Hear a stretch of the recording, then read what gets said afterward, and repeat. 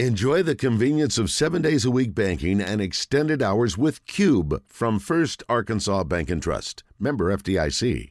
All right, welcome back. No, you didn't oversleep. It's not time for birthday trivia, but we do have to wish a very happy birthday to the GOAT of recruiting coverage. His name is Richard Davenport. We affectionately call him RD. RD, I hope you had a wonderful birthday yesterday, buddy, and I want to wish you one officially on the air today. How are you? I'm doing good, man. Doing good. Thanks so much. I appreciate that. Another day around the sun.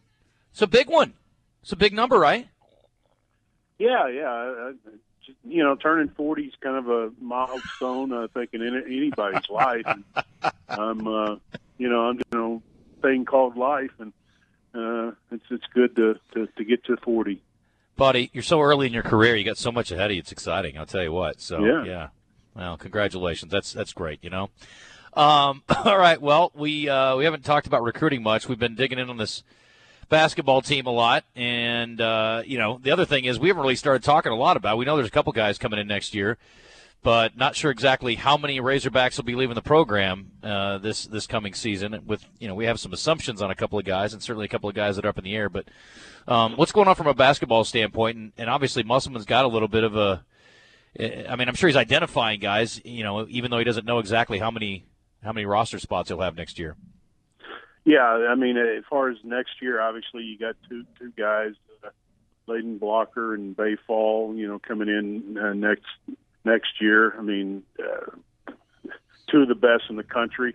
So, and that's the thing as far as the numbers. Who knows what the numbers are going to look like after the season? And obviously, they'll be going to the portal and trying to fill those spots, whatever the spots are available, and then add the two high school kids to the roster too. So, but they're still obviously working on the 24s, 25s, 26, and 24. Five-star Trenton Flowers is visiting for the Kentucky game in a few weeks, and that's going to be his fifth official visit. And he's visited Louisville, Georgia State, Oklahoma, and one other school. I can't remember off the top of my head, but he's an elite prospect that Arkansas is so used to recruiting and getting on campus on a fairly consistent basis. So that'd be a big visit.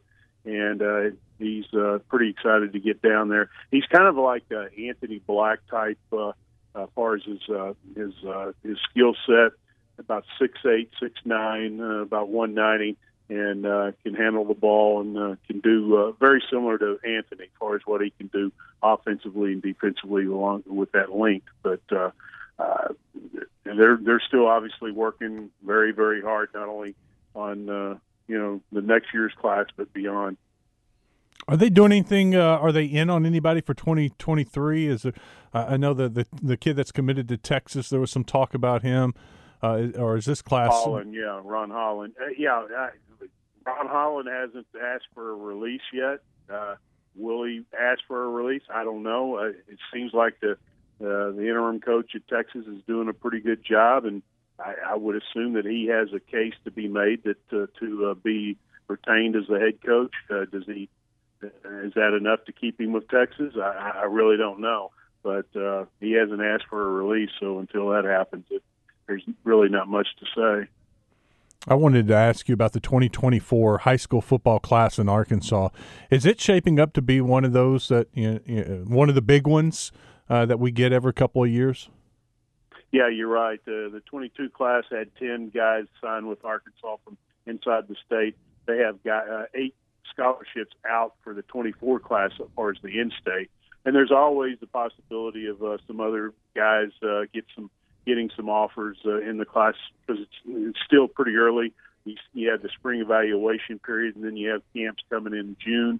And oftentimes a guy will emerge, and there's several guys on kind of on the list that could potentially get the offers. But now that they'll be able to go out in the spring and evaluate, and then, like I said, have the camps in June, and then even if nothing happens, then there may be a 24 guy that we may not know about right now that could develop, and that might have been playing behind a senior the last 2 years. That's happened before. Colton Jackson at Conway a few years ago is one guy that kind of comes to mind when he didn't start till his junior year because he had somebody in front of him, and obviously he played well enough to get a scholarship to Arkansas. RD, I hear music. That means we can't chit-chat any longer, but I want to wish you again the happiest of birthdays, even though we're just hanging over one more day. I hope you got a little cake left over, and save us some, my man. Save us some. No, I appreciate that, Justin. Thanks so much, buddy.